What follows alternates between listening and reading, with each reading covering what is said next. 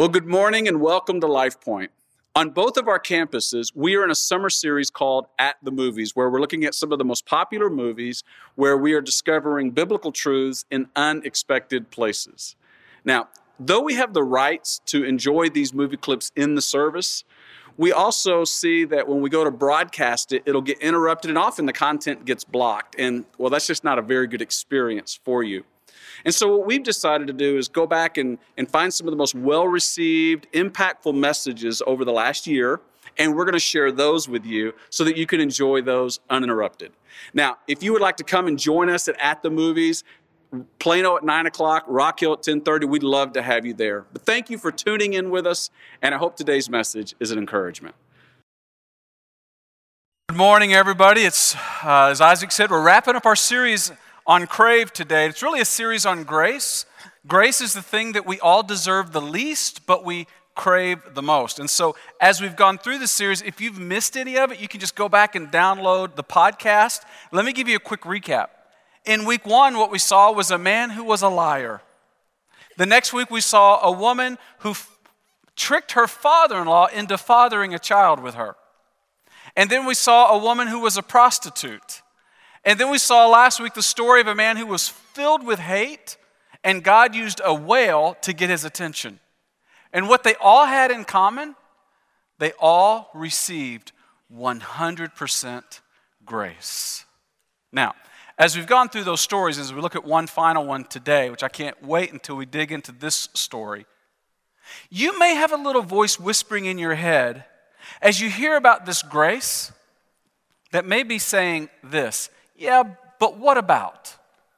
Right? Grace sounds really good, but what about? You know, you got to be careful with grace, Mark, because people will take advantage of it. You can't make it sound too attractive. It'll be like grace gone wild. I mean, do you ever think like, yeah, but what about the person who's a repeat offender, right? And maybe some of you are there, like your ex-spouse keeps hurting you, or your kids, or ex-boss, ex-friend. Maybe you think, well, what about the people who are not obedient and they've sort of brought their circumstances on their life and they're just simply facing the consequences of their actions? Yeah, but what about the people who aren't repentant, who aren't saying they're sorry? Yeah, I'll be happy to forgive people when they say they're sorry. Then I'll give grace. I'm happy to do that, but what about? It just sounds too easy. It sounds like people will take advantage of it. It sounds like people will abuse it. But what about?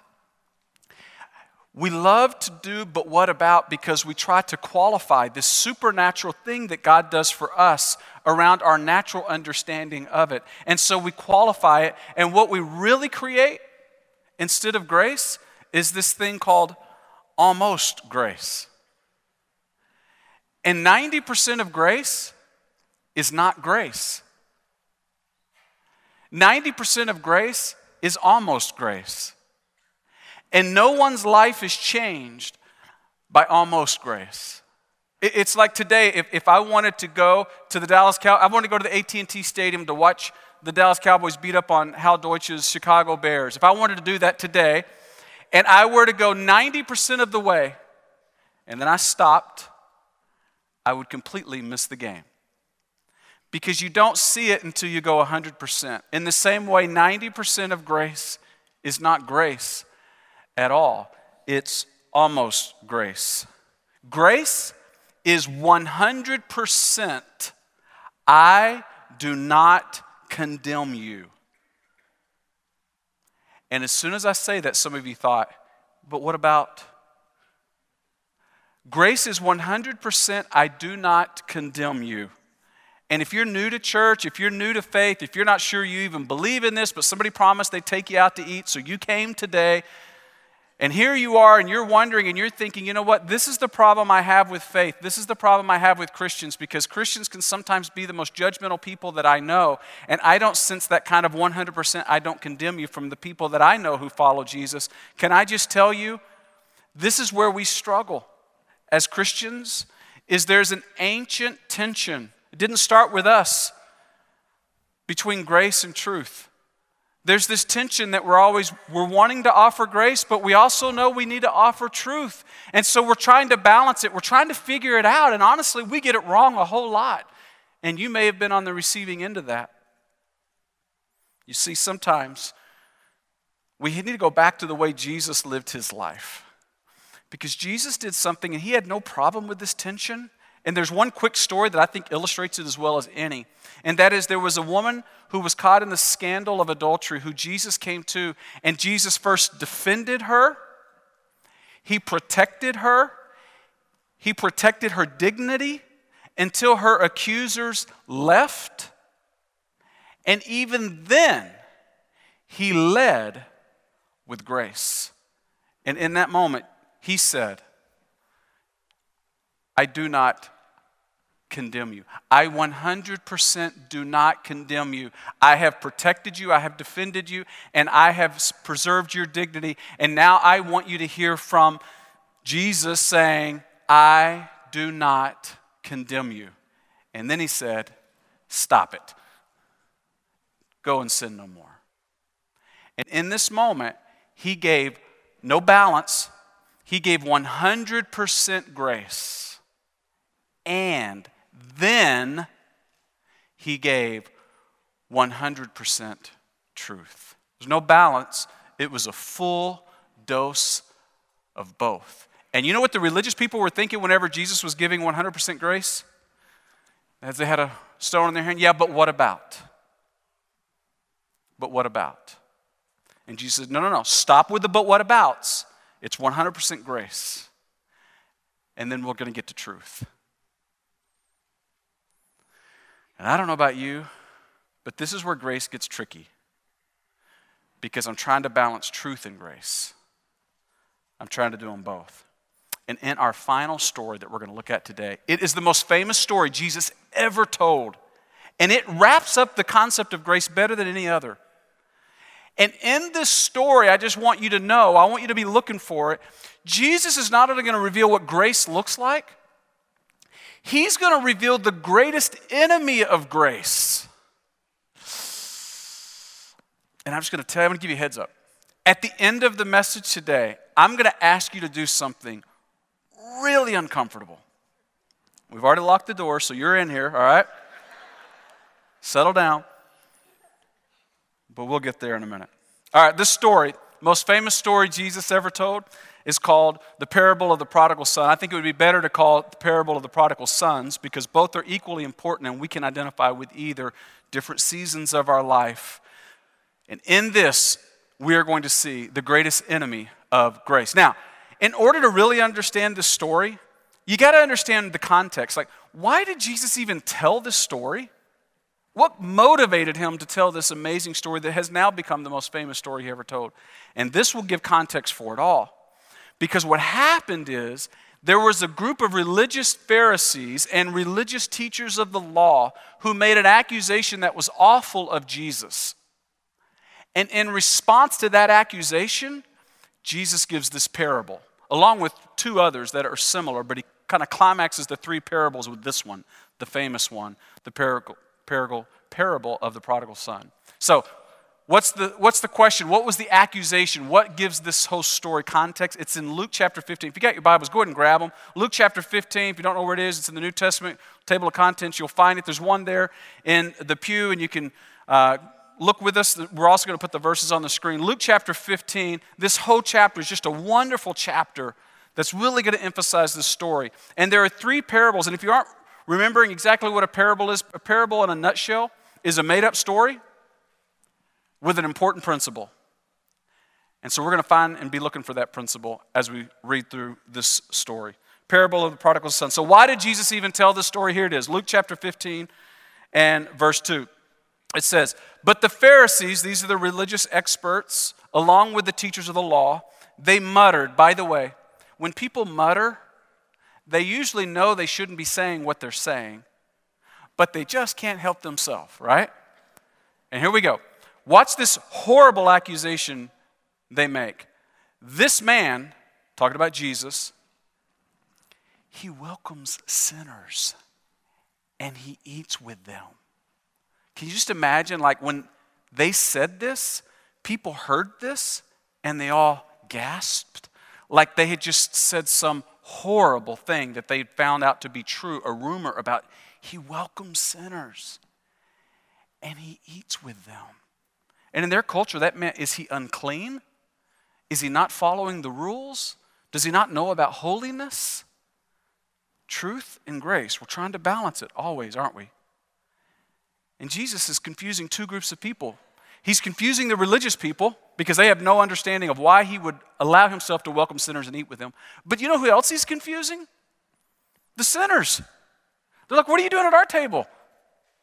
We're not normally around people like you. Aren't you kind of like representing a lot of these Jewish people? What are you doing here? We're the outcasts. We're on the outside. We're not normally sitting with experts of the law. And everybody's confused by grace. When it's offered 100%, it confuses everybody. So that's good news, right? And here, these people are wrestling with it, and it is a response to this accusation that Jesus gives us these parables. And we're going to look at the final one, where Jesus gives the parable of the prodigal son in response to this accusation. Why in the world are you eating with, Ryan, I just got to kick your stand out of the way. If his guitar sounds different in the next song, you'll know why. You're welcome. So if you grew up in church, you may know this story already, because this is a story where there really are three main characters. There are two sons and a father, okay? And we're going to begin two conversations is all we're going to look at in this story. The conversation between the younger son and the dad, and then the older son and the dad.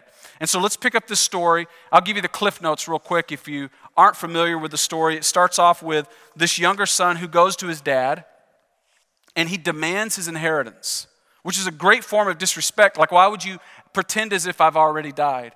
And he's like, I don't care, Dad. I want to do what I want to do. Give me the money. Off he went. And he turns his back on his family, and he goes out. And those of us who may have grown up with certain translations of the Bible, it said he lived righteous living. Like we always like, ooh, that almost sounds like righteousness, but not quite. And so he went out and basically self-indulgence, right? And he goes out and eventually does what anyone would do if they were young and they had too much money. He spent it all. And all of a sudden, he's destitute. And he decides to come back to his dad, not because he wants to be part of the family. He no longer believes he's worthy of that. He comes back because he's just simply wanting to eat. And he's hoping his family business will give him a job. And he comes back in complete shame, knowing that he won't be welcomed, convinced that this is going to not go well. But he's so hungry, he's desperate. He's lost. And he decides to come back. And this is where we pick up the conversation between the younger son who's come back and is convinced he's going to receive truth. And he has the conversation with the dad. Look with me at Luke chapter 15. We pick up the story in verse 21. Immediately he begins what I'm sure is a prepared speech, a prepared apology, right? And then he said to him, the younger son says, Father, I have sinned against heaven and against you. I am no longer worthy to be called your son. Do you just have a job in the back I can do somewhere else where I won't be seen? This won't be about a relationship. It's about me staying alive. Do you just have something I can do? And while he's talking, the father interrupts him. And watch the father's response, because I'm expecting truth to come out. Yeah, you did do this. Yeah, there are consequences to your actions. Yes, you didn't do what was right. Yes, you broke some of our family rules. But it says in verse 22, but the father, interrupting the son who's confessing, said to his servants, and this is my favorite word in the whole story. Say it with me, quick. He didn't pause, he didn't hesitate, he didn't wonder, he didn't take a poll, he wasn't sure, like, I don't know, do you need to work your way, kind of rehabilitate toward? Quick. We do this right here, right now. My son's here. And here's what we're going to do that's quick. Bring the best robe and put it on him. Put a ring on his finger and sandals on his feet. Bring the fatted calf and kill it, and let's have a feast and let's celebrate. I'm going to tell you, the father didn't mind celebrating. You know, one of the things I love about Life Point, and I think this comes from our founding pastor, PG, is you don't mind celebrating. It's part of our culture here to embrace joy and celebration. I love that about our culture. And you see close Christ followers are comfortable embracing joy, camping on God's goodness rather than our enemy's badness. And I see so many of you who live that out, and I love that. And we're going to introduce to the older brother here in just a second. But we've got these characters in the story. And do you know who was the most disappointed to see the younger son return home?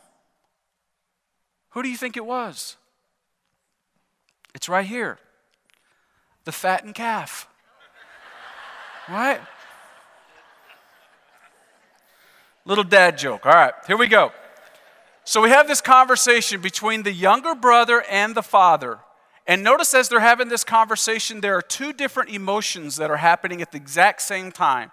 One, we have the rebellious son, the younger brother, who's out of everything, and he's experiencing shame. At the same time, in the exact same conversation, the father is ready to celebrate. Two different emotions in the same exact conversation, one from the sinner and one from the father. He's like, quick, it's time to party. Right here, right now, we celebrate. Because the son is focused on his foolishness. A lot of us do that, don't we? And the father is focused on the fact that his son is home. And I'm ready to celebrate because of that fact. Well, I think my instinct is, if I were watching this conversation, I would expect the father to point out the fact that you left my inheritance, you took my inheritance, you broke the rule, you spent all the money, you did a lot of bad stuff, and now you want to come back? But instead the father just says, no, you're back. And that's what I'm focused on. You see, in this story, I think Jesus is revealing something that's so important for me to remember. The greatest enemy of grace is a broken relationship. The greatest enemy of grace is division. Because this father wanted to offer grace to his son, but his son was gone. He had left. He wasn't a candidate for grace until he came back into relationship with the Father. And the moment he did, grace was immediate. Division and broken relationships, they are the greatest enemy of grace. And that's why it should be a huge warning for all of us who follow Jesus in this election season, over the next week or two with the midterms. How we post on social media, how we have conversations with other people about politics, remembering that division is the great enemy of grace. So now let's meet the older brother. The older brother's still there.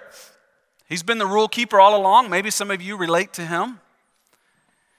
Well, look at verse 28. It says, the older brother became angry and he refused to go in. In fact, he says, look, all these years I've been slaving for you, and, say this with me, I never disobeyed your orders. I'm a rule keeper. I appear to be obedient. I've done everything you've asked me to do. And yet, you never gave me even a young goat so I could celebrate with my friends. But when this son of yours, and he distances himself, has squandered, by the way, do you remember what he did? He squandered your property. He didn't just do that, Dad. He did it with prostitutes, in case you forgot or in case you didn't know. You might as well know now. He's like the local TMZ of the family. He's like breaking all the dirt here.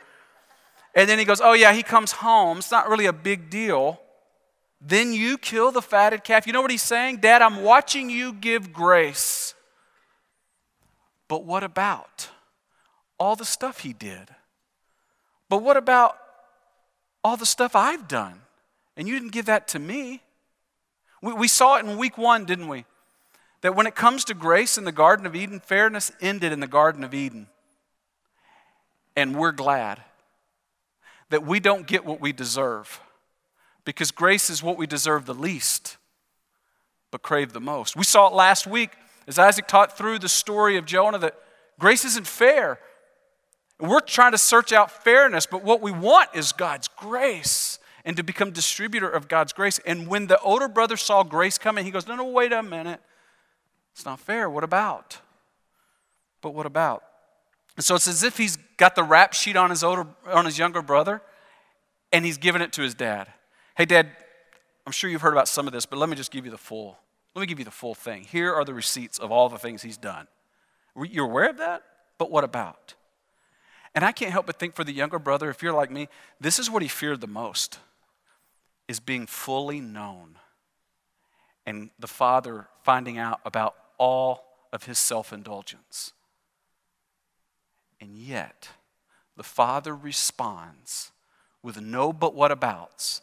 Instead, the father responds with 100% grace. Look at verse 32. The father, back to the older brother, says, but we, not just me, I'm inviting you into this, we had to celebrate and be glad. Because he did good stuff? No. Because you did good stuff? No. Because he knows enough now? Because you know enough? No. We had to celebrate because this brother of yours was dead and is alive again. He was lost and is found. We celebrate because he's here.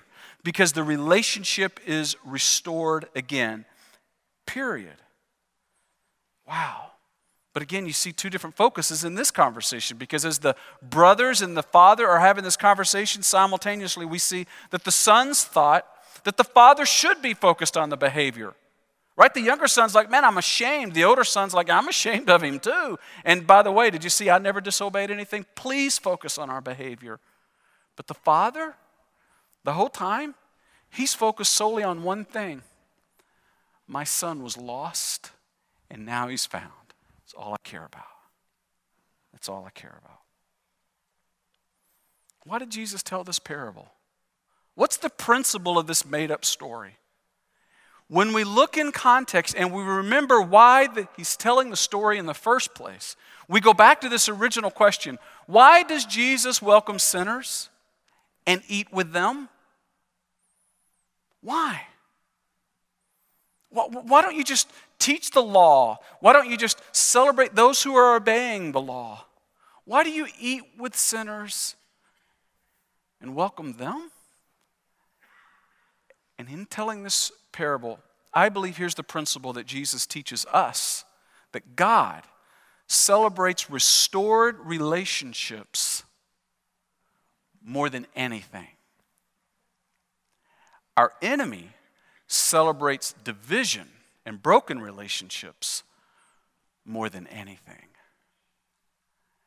And Jesus says, grace only happens when they come home, when they're here, and when they're welcomed back, and when we're prepared for them to be here, then grace can happen.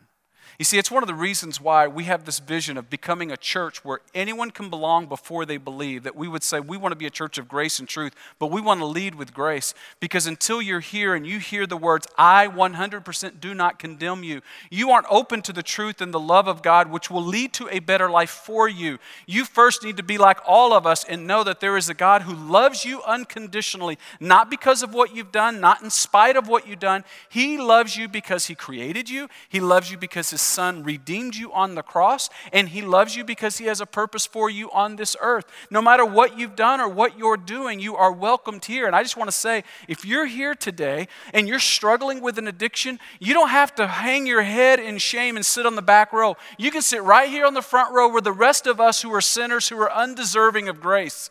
If you're here today and you've been divorced more times than you would like to admit, you don't have to hang your head in shame and sit on the back row. You can sit right here on the front row with your head held high amongst all the other sinners who are undeserving of grace. Amen? This is a place we want to be where anyone can belong before they believe. Why? Because God celebrates restored relationships more than anything. And somewhere along the way, I keep trying to make truth, and whether or not they're obeying the rules, I keep trying to put that above the grace which I didn't deserve to receive. It's an ancient tension. And here Jesus tells the story and He says, I do not condemn you. And then He says, now stop it. And by then, I bet she heard that. But she may not have heard it a minute before. With all that said, I think this story ultimately is about you. I think there's a specific application for you in your life today. In fact, there are 3 characters in this story, and I want you to take a minute to identify which of these characters you can relate to in this season of your life, because I think it changes from season to season. So who are you in the parable? You could be the younger brother, you could be the older brother, you could be the father. And here's why I want us to do this. It would be so tempting today for you to leave and to walk out into the lobby and go, I always loved that story. Where are we going for lunch? And nothing changes. And that's always my biggest fear, is that you will agree with me, but nothing changes. And so here's what I want to ask you to do in the next few moments, is to be really transparent, not with me, not even with God, but with yourself. And evaluate in your own life where you are as it relates to grace. And be really transparent. So first, let's start with the younger brother, those of us who are in that category of the younger brother.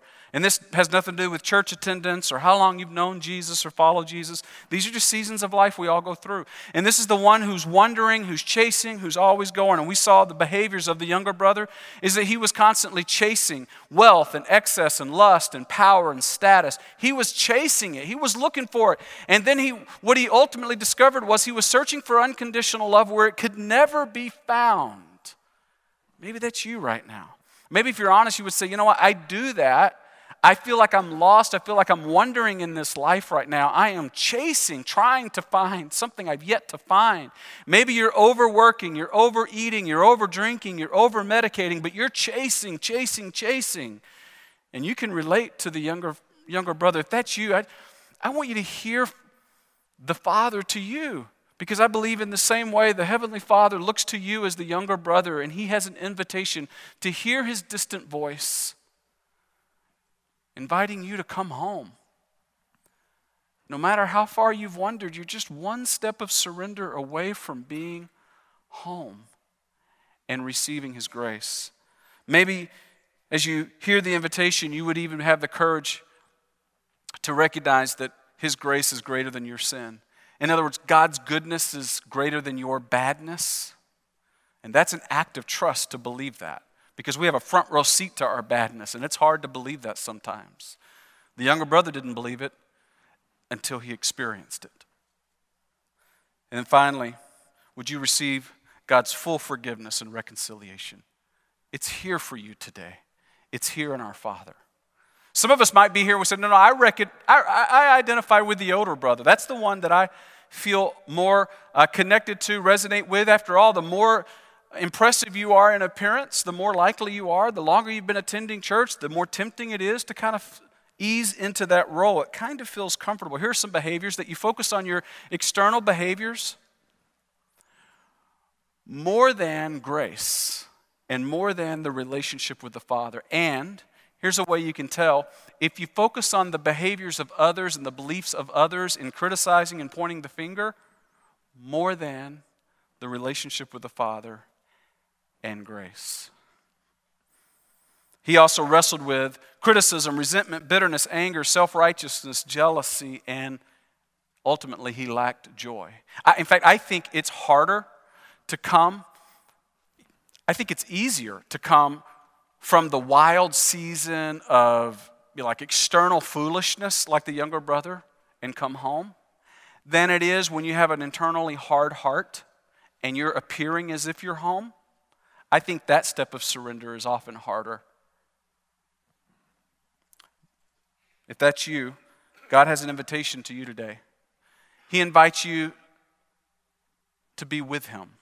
It's like, remember the father said to the older son, he said, look, I am with you always. Everything I have is yours.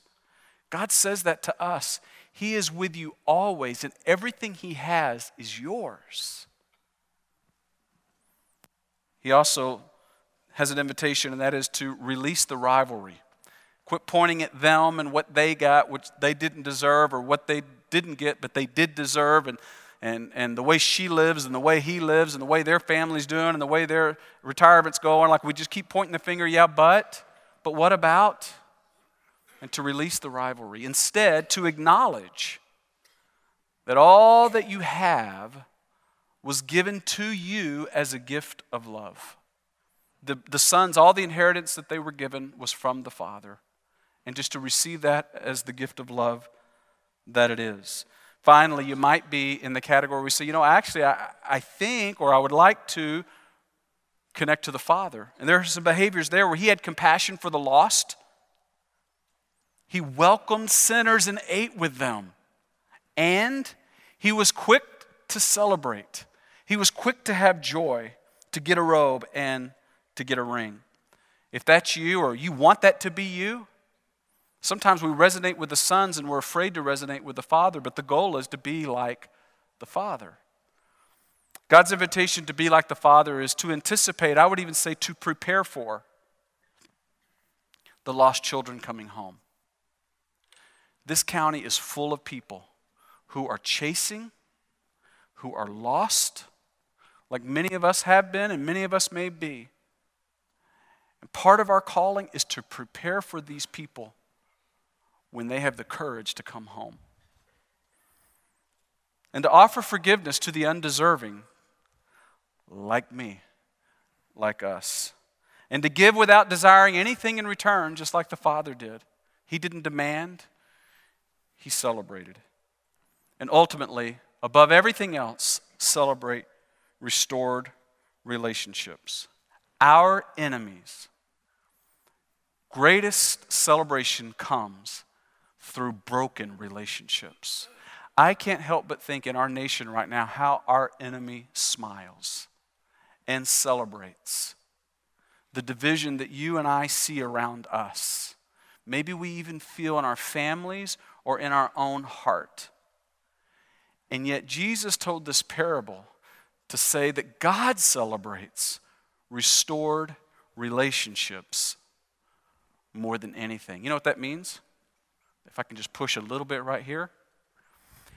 He celebrates restored relationships more than your favorite political candidate winning the election here in a week.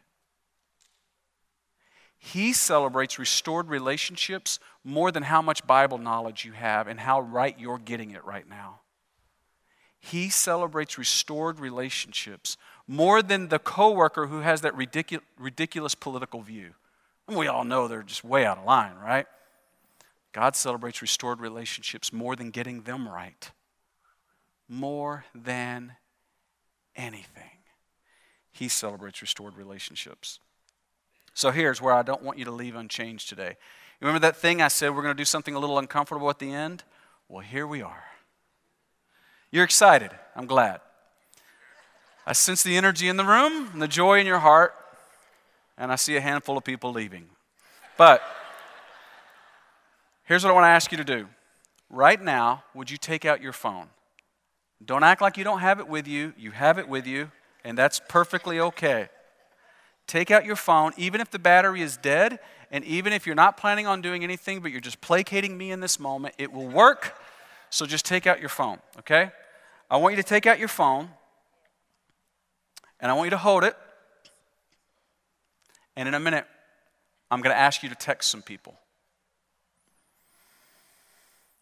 Maybe you're here and you say, you know what, I totally recognize my life in the younger brother. I feel lost. I feel like I'm wondering. I feel like I'm chasing. I feel like I am going down a road, and I just don't know what to do. I don't exactly know what my next step should be. I feel like I've been on this road so long, I'm just desperate. And if that's you, I just want to invite you to do what the younger brother did and just come home. No but what abouts. You can come home here.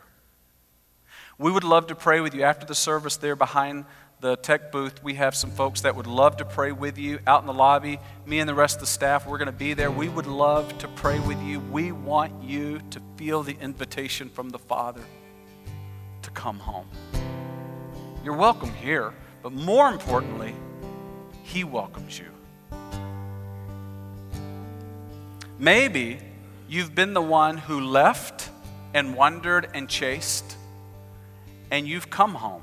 Maybe it was recently or maybe it was in the past. And there was someone who welcomed you when you came home.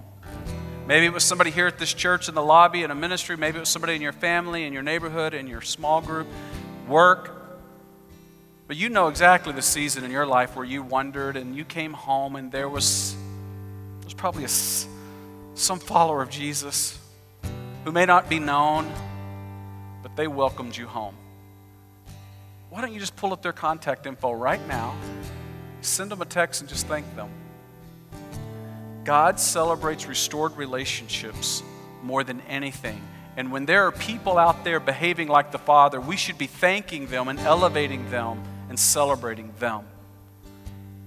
Secondly, or thirdly, maybe there's someone you've offended in this season. You've been the one who's causing the hurt, or you caused the hurt. Would you be courageous enough right now to take your cell phone, to pull up your contact list, you know who they are, and send them a text? Maybe it just means to schedule a lunch, to apologize in person, whatever that looks like for you. God celebrates restored relationships more than anything. And we don't want to just have a series on grace and we all walk out going, man, I love that grace.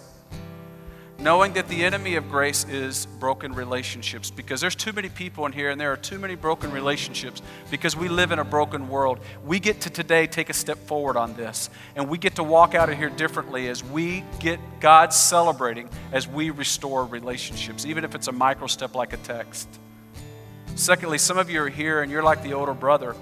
And with the older brother, there may be someone that you need to stop comparing yourself to her house, to his life, to whatever, like the older brother. Maybe in your own life, whether you caused it or not, it exists in your family, it exists in your friendship circle or your former friendship circle. There's a broken relationship you need to restore. We'll just take a minute right now and just send them a text that says, look, just been thinking about you. Any chance we could go to lunch, grab a coffee, and take a step toward the thing that God celebrates more than anything, a restored relationship. Finally, there's the Father. Who in your life is running? Who in your life is chasing? They're distracted, they're lost, they're on a road to pain. And you know them and you love them. Maybe it's your kid, maybe it's somebody that you love and care about in your life. Who is that person in your life right now that you know is running and chasing? Maybe you just need to send them one text that says, I'm just thinking about you and I love you. In a way you're saying, I 100% don't condemn you. I want to be the father in your life. I wouldn't say that to them because that would be kind of weird. But I 100% don't condemn you. Or maybe there's somebody in your life who's struggling with resentment and anger right now. Maybe it's somebody who's sitting beside you. Maybe it's you. Maybe it's somebody in your family or a friend. Would you be bold enough to send them a text that just says, I just want you to know I'm thinking about you right now and I love you. I care about you. God celebrates restored relationships more than anything. And I hope you're memorizing our verse as we go through this series, but I'll promise you a simple text will go to celebrate it, causing God to celebrate a lot more, because he celebrates restored relationships. And so I would encourage you right now, take your phone out, and maybe God has you just felt a little prompting to text someone, that you would just take a second and text that person. And if in 2 or 3 minutes you're still texting, we'll know, hey, you're doing business with God. If in 10 minutes you're still texting, we know you checked out and you're doing something else. But I'm serious. I would love to invite you to take this bold step. It may feel a little awkward, but if God cares that much about a restored relationship, why do we passively allow broken relationships to go unaddressed in our life? He really, really celebrates when we reconnect, when we reunite, and when we restore. Imagine if at the end of the day that your reputation becomes, man, she celebrates sinners. She welcomes them and eats with them. Man, that church, I don't know about everything they do, but they sure welcome sinners well. Wouldn't that be a great reputation to have? Now I want you to do this as we wrap it up today. Would you stand with me? I referenced our memory verse. It's Romans 3, chapter 3, verse 23 and 24. I'm going to say it out once loud. Then I want you to say it out loud with me. For all have sinned and fallen short of the glory of God. And here it is. And all are justified freely by His grace through the redemption that came by Christ Jesus. Romans 3:23 and 24. Say it out loud with me. For all have sinned and fall short of the glory of God. And all are justified freely by His grace that came through redemption that came by Christ Jesus. Romans 3:23 and 24. Let's pray. God, we thank you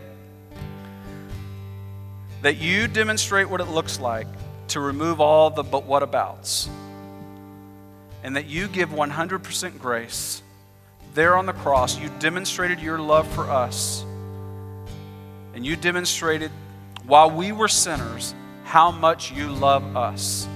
And so for those who are here, who are wondering and chasing God, would they come home to you? Feel the welcome from you. Those of us who maybe are trying to follow the rules and the behavior, that we would once again take that same step of surrender and elevate a relationship with you above it all. God, may we become the distributors of grace like the Father. May you do that in here, and we develop the reputation of a church that welcomes sinners and eats with them. All for your glory and your glory alone, I pray. Amen.